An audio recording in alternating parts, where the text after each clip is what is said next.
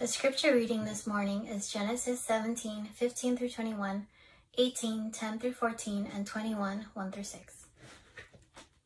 And God said to Abraham, "As for Sarai your wife, you shall not call her name Sarai, but Sarah shall be her name. I will bless her, and moreover, I will give you a son by her. I will bless her, and she shall become nations. Kings of peoples shall come from her." Then Abraham fell on his face and laughed and said to himself, "Shall a child be born to a man who is 100 years old? Shall Sarah, who is 90 years old, bear a child?" And Abraham said to God, "Oh, that Ishmael might live before you."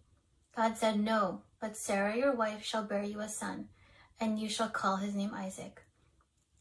I will establish my covenant with him as an everlasting covenant for his offspring after him.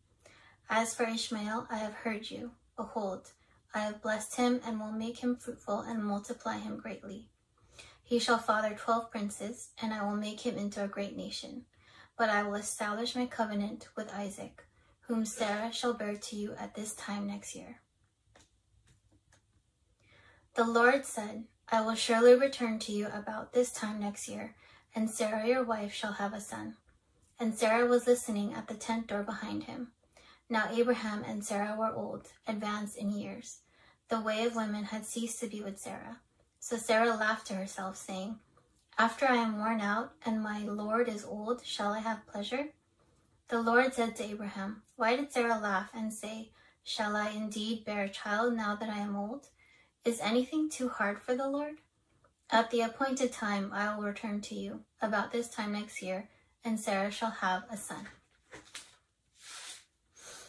The Lord visited Sarah as he had said, and the Lord did to Sarah as he had promised. And Sarah conceived and bore Abraham a son in his old age at the time of which God had spoken to him. Abraham called the name of his son who was born to him, whom Sarah bore him, Isaac. And Abraham circumcised his son Isaac when he was 8 days old, as God had commanded him.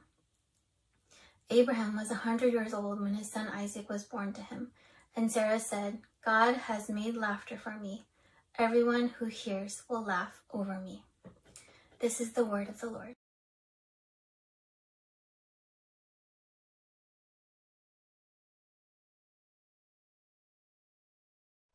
Good morning, Risen. Thank you guys for joining us this morning. It's always a privilege and an honor to be able to bring the word of the Lord to you guys. Thank you, Kat, for reading for us this morning. I know it's not an ideal situation that we're doing church in this way. It's comfortable though, right? I know a lot of you guys are in your pajamas.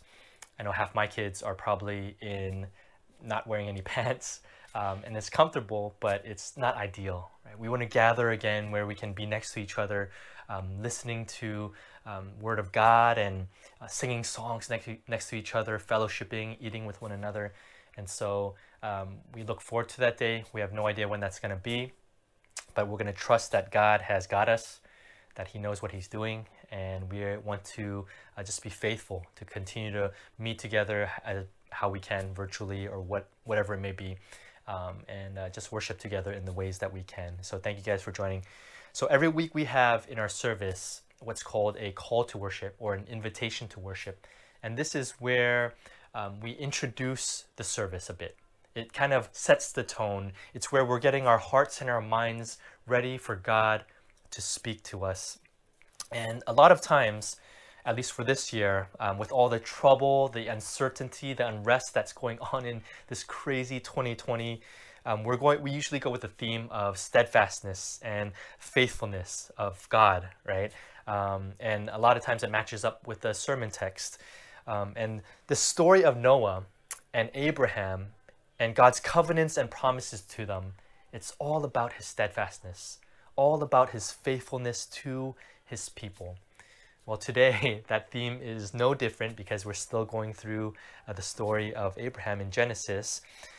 And today we talk again about Abraham and Sarah, this really old couple. They are promised an heir that will eventually produce the Messiah, the Savior of the world.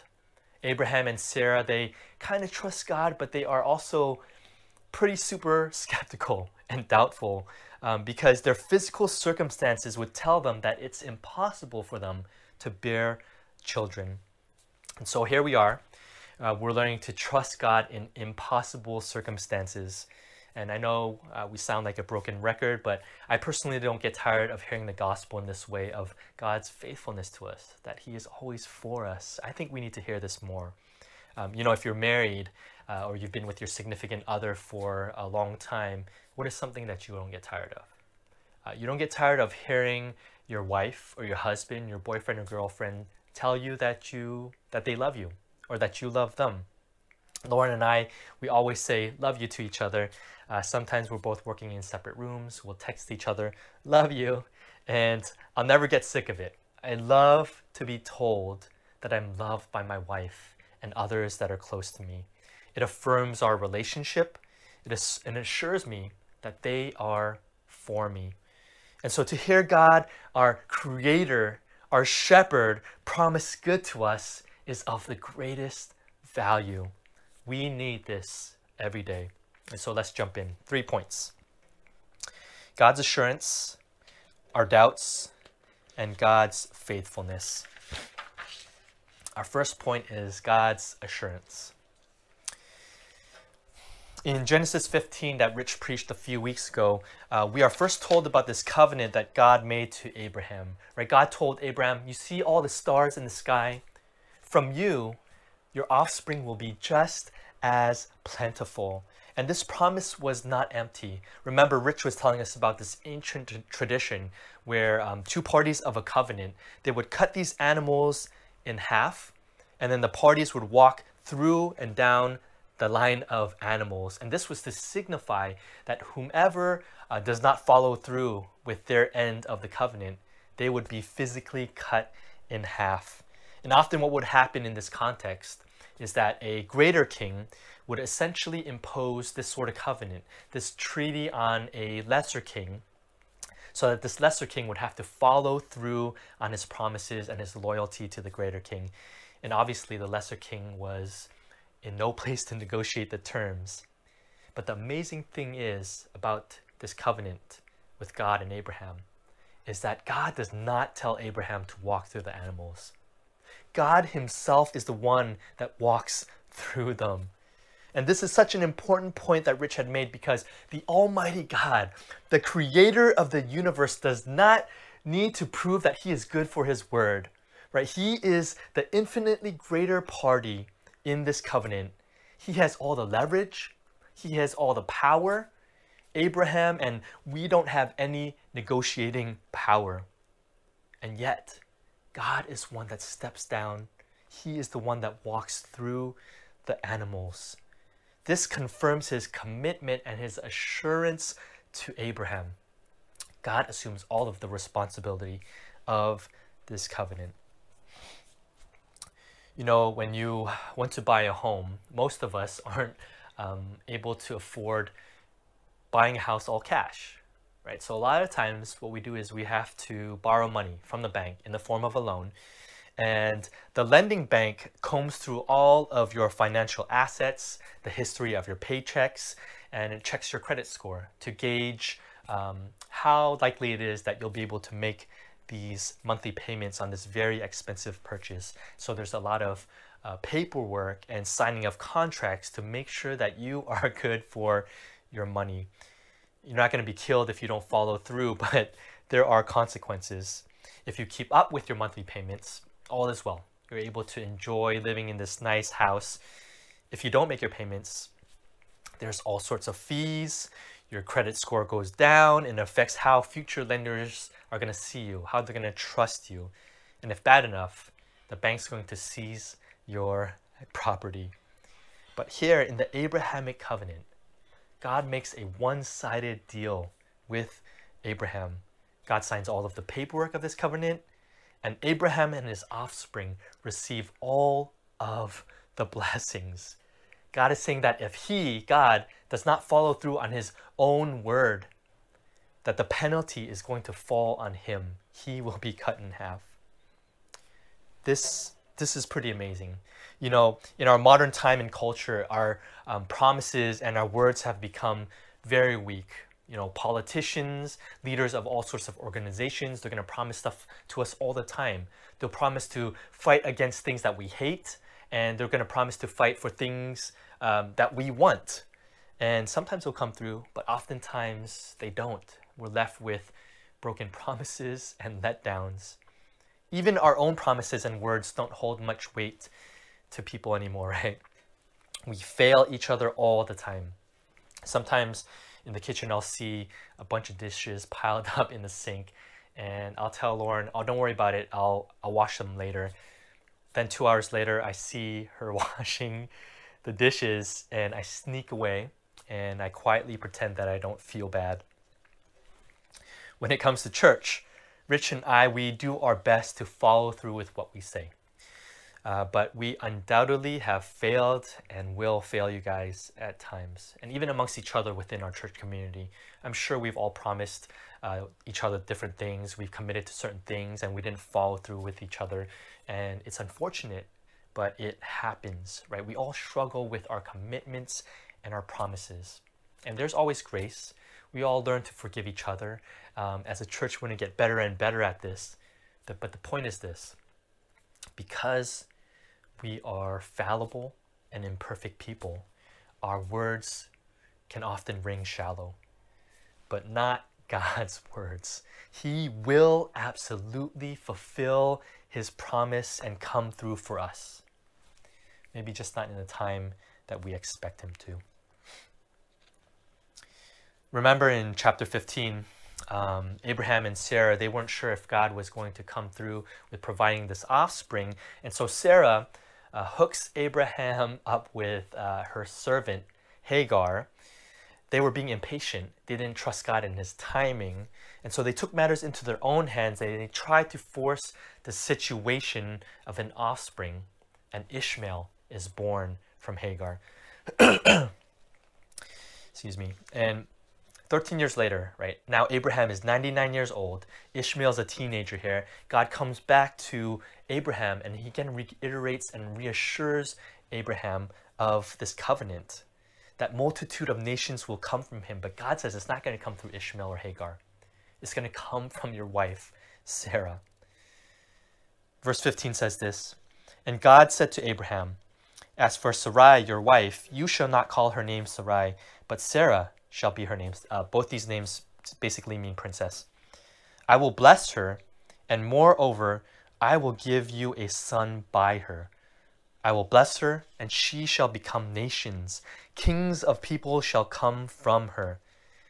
And then Abraham, he replies and he says, "But there's Ishmael, right? Why not just use Ishmael? He's my son already. Fulfill the covenant through him." Verse 18 says this: "And Abraham said to God, 'Oh, that Ishmael might live before you.' Verse 19, God said, 'No, but Sarah, your wife, shall bear you a son, and you shall call his name Isaac. I will establish my covenant with him as an everlasting covenant for his offspring after him.'" Remember, Sarah, she's elderly. She's 90 years old here. She's seemingly barren at this time. But God says, "I will absolutely fulfill my promise to you. Sarah will bear a son, and you guys will name him Isaac." God reassures them that he is going to come through. But after they hear this, what does Abraham and Sarah say? How do they react to this assurance? This brings us to our second point: our doubts. This is how Abraham and Sarah reacted. Genesis 17:17. "Then Abraham fell on his face and laughed, and he said to himself, 'Shall a child be born to a man who is 100 years old? Shall Sarah, who is 90 years old, bear a child?'" Genesis 18, this is where Sarah reacts. "The Lord said, 'I will surely return to you about this time next year, and Sarah, your wife, shall have a son.' And Sarah, she was listening at the tent door behind him. Now Abraham and Sarah were old, advanced in years. The weight of women had ceased to be with Sarah. So Sarah laughed to herself, saying, 'After I am worn out, and my Lord is old, shall I have pleasure?'" You know, the first time God appeared with this promise, this couple was already old. When he comes again to reassure them of this promise, they are even older. Basically, a lot of time has passed.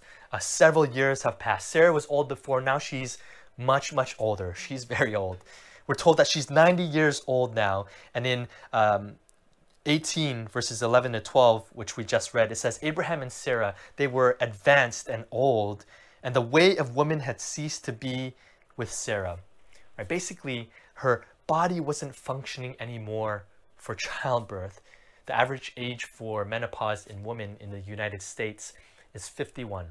Sarah is 90. She's well past this age into the postmenopausal stages. Her reproductive organs are no longer functional.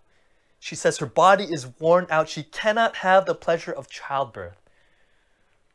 I don't blame Abraham and Sarah for this reaction. I guarantee you that if we were told something impossible was going to happen to us, we would be doubtful. We would react the same. And so chapter 17, when God says it is through Sarah that this child will be born, this covenant fulfilled, Abraham, he falls on his face. He literally laughs out loud at the thought of the possibility of Sarah becoming pregnant. And in 18, Sarah laughs to herself as though scoffing at this promise that God had made. A 90-year-old woman giving birth? Physically impossible. Man, most of us aren't even going to live to be 90 years old nowadays. Risen, we have doubted God for things so much less than this. We easily doubt God when we lose our jobs, when we or a loved one is struggling with a sickness, when there is marital strife in our relationships. To us, these things are big, right? And rightfully so.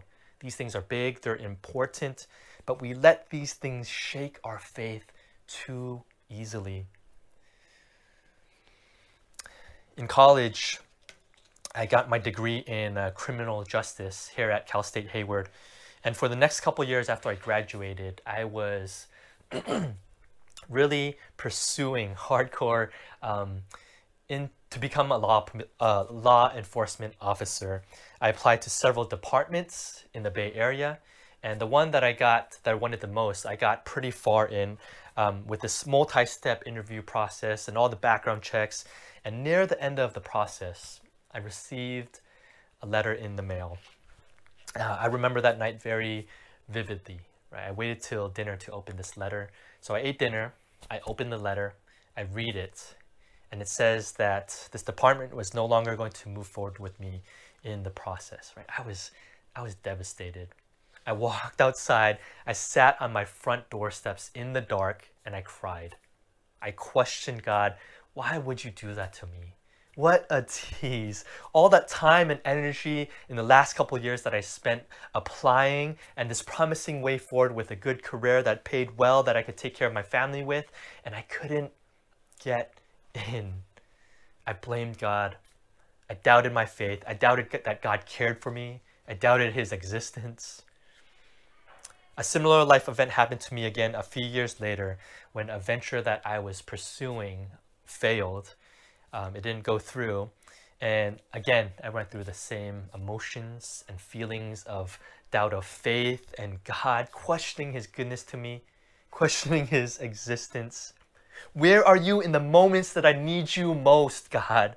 Why do you promise to bless us and never forsake us and leave us? And yet our life feels so much like abandonment. Why do you do this to us, God? You see, every single one of us experiences doubt. Our circumstances may be unique to us, but man, we all doubt. We all laugh at God in our own ways when we hear his promises that he is for us and that he will not leave us. Theologian and pastor Charles Spurgeon says this, I do not believe there ever existed a Christian yet who did not now and then doubt his interest in Jesus. I think when a man says, I never doubt, it is quite time for us to doubt him. I share this, church, not to keep you guys okay and comfortable in your doubt, but simply to say that you are not alone. Everybody doubts, and this is part of the process of growing in faith. Though Abraham, he was considered a man of great faith, as we read in the New Testament book of Hebrews, he wasn't always like this, right? It was a process for him to get there.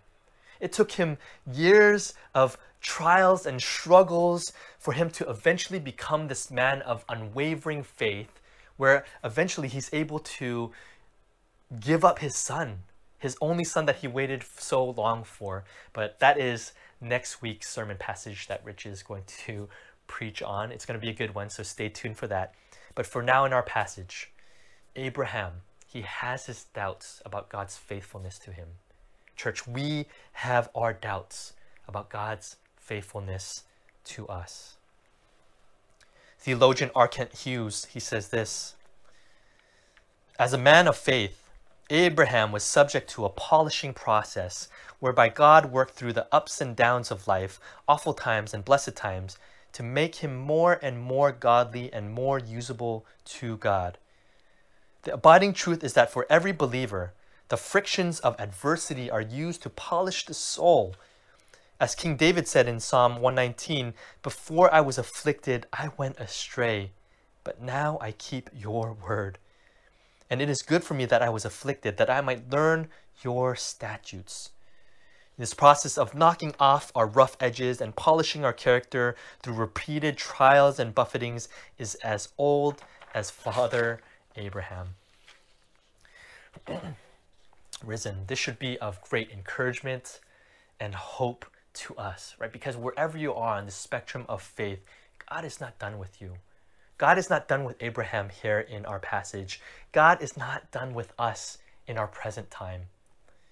Nobody said that life was going to be easy. Nobody said that faith and Christianity was going to be easy. But as we are moving forward and closer and closer towards eternity, God is refining our character. He's growing our hearts. He's deepening our faith and trust and love and joy in God. A few more quotes about what our doubts can do for us. This is from Tim Keller. A faith without some doubts is like a human body with no antibodies in it. People who blithely go through life too busy or indifferent to ask the hard questions about why they believe as they do will find themselves defenseless against either the experience of tragedy or the probing questions of a smart skeptic. A person's faith can collapse almost overnight if she failed over the years to listen patiently to her own doubts, which should only be discarded after long reflection. Frederick Buechner says, "Doubts are the ants in the pants of faith. They keep it awake and moving." J.C. Ryle says this: "Doubting does not prove that a man has no faith, but only that his faith is small. And even when our faith is small, the Lord is ready to help us." You see, our doubts are meant to wake us up. They're meant to cause us to cry out to God for answers, to seek Him in His Word and in prayer. It should cause us to lean into our church community where you can explore your faith and ask all the questions that you need, where you can read the Bible and books together as a community. You can see how others live out their faith. And this is where you can be transformed by the gospel to grow in faith as godly men and women of God, to be anchored in Jesus Christ. At our last Friday community group, we discussed what staying grounded in faith was, and each of us in the group, we shared where we stood on the scale of how assured you felt about your faith, assuming that we all have doubts. And we were talking about ways that we can stay grounded and grow in faith. And man, I was just really encouraged by the answers that people gave. We all agreed that the feelings of a strong faith or a strong doubt, it ebbs and flows as you live life. But what keeps us grounded is three things, right? I came up with three things as we were talking. Number one, staying close to a community that you can trust to care for you. Number two, learning more about the Bible and who God is together as a community, bouncing ideas off of each other, discussing theology and who Jesus is together. And number three, being more disciplined with our personal time with God in prayer and hearing Him through the Bible. And Risen, I want you guys all to know that here at our church community, you are all welcome here with all your doubts, to ask all the questions that you need, whether your faith is new, whether you have a strong faith, or even if you are not sure about your faith yet, you're exploring what faith is. You are welcome to belong here even before you believe if you are not quite convinced of the gospel of Jesus Christ yet. And we at Risen are so happy to walk with you through all of it. You know, Rich and I, we pray for Risen all the time. Every week we meet and we pray for us as a church as we grow. We pray that many people would be drawn to our community, not only because we have such a great group of people that love and support and care for each other. I know so many of you guys go out of your way to just really show your love to each other, and I really mean it when I think that we have a really great community here. But we also want people to be drawn to the love of God, the grace and beauty of Jesus being shown clearly here in our church. We pray Risen will continue to be a safe place for people to explore faith, where leaders will be developed and where they can grow, where disciples will be made here in our community. And so if you are here this morning and you have your doubts about faith and about God, and you're wanting to learn more, you are in good company. We are with you. We are here to discuss faith together, to learn together, and to walk with each other in life. We come to our last point, and I'm going to close with this short point. God's faithfulness. So, God reassures that 90-year-old Sarah is going to bear a son, and then Sarah and Abraham, they laugh at this, right? Like we were just talking about. And then God says this in chapter 18, verse 14. Is anything too hard for the Lord? At the appointed time, I will return to you about this time next year, and Sarah shall have a son. And then fast forward to a year later, and in Genesis 21, the promise of a son comes. Genesis 21, verse 1. The Lord visited Sarah, listen to this, as he had said, and the Lord did to Sarah, listen again, as he had promised, right? He's following through with what he said. And Sarah conceived and bore Abraham a son in his old age at the time of which God had spoken to him. Abraham called the name of his son who was born to him, whom Sarah bore him, Isaac. And Abraham circumcised his son Isaac when he was 8 days old, as God had commanded him. Excuse me. Abraham was 100 years old when his son Isaac was born to him. And Sarah said, God has made laughter for me. Everyone who hears will laugh over me. This is pretty amazing. You know, before Isaac was born, Abraham and Sarah, they laughed in doubt at the possibility of this birth. Now, after Isaac is born, Sarah's laughter is no longer of doubt, but it is of joy. Even Isaac's name means laughter. This family now is rejoicing about God's faithfulness to them. God did come through. You know, when Abraham asked God about fulfilling the covenant through Ishmael, God says no, right? It is through the miracle of a supernatural birth of Isaac out of a barren 90-year-old Sarah that this promise was going to be fulfilled. As we look at the story of Abraham and Sarah and Isaac, this isn't just a story about Sarah's physical barrenness. This is really a story about our spiritual barrenness. Our doubts are symptoms of the sin and the fall of creation that has caused our spiritual barrenness. We are spiritually barren, and we are in need of a supernatural spiritual birth. You see, the birth of Isaac, it represents God's faithfulness to his people and his triumph over sin and the spiritual barrenness of our souls. God turns our sorrows, our doubts, and our anxiety into joy and laughter and worship. This story isn't just a story about Isaac. It's about the one that Isaac points us to. After Isaac was born, many generations later, another supernatural birth would occur. The miraculous birth of Jesus Christ to the Virgin Mary. The divine Son of God come down from heaven to earth as a human baby. Jesus was descended from Abraham and Sarah and Isaac down through the line of kings, and now he is the King of Kings and Lord of Lords in physical flesh. Jesus has overcome the power of sin and death, our spiritual death, by dying on the cross as he bore our sins. And now in exchange, he gives us a new birth. He gives us a new life found only in him. Jesus dies so that we could live. You know, when we doubt, the problem isn't our external circumstances at all. The problem isn't that God has abandoned us. The problem is us. It is our hearts. We need a Savior and a Redeemer to bring life to our dead hearts. And we need the Holy Spirit to grow our hearts, to deepen our faith as we learn to trust in God.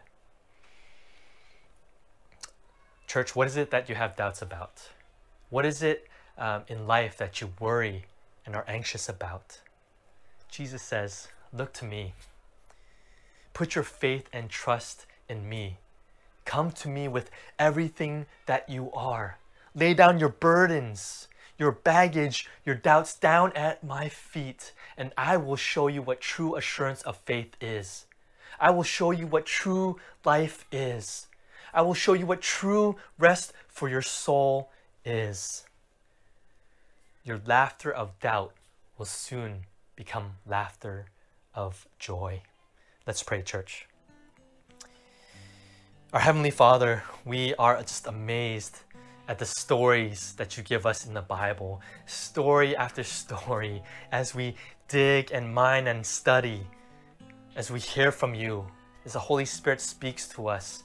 It's amazing that you point us to the gospel of Jesus Christ, that our souls are barren, our spirit, our hearts are dead. We need a new birth. We need a new life. We need a miracle. And we thank you, Father, that you have given that to us through your Son, Jesus Christ, who died on the cross for our sins to give us this new life. We thank you for your faithfulness, that you've made this covenant to Abraham and his offspring, which is us, the church, that you are faithful to us. This is so amazing. Down through millennia, you are still faithful to us now. We pray, Lord, that our doubts would vanish as we look to you and look to Jesus, our glory, our joy.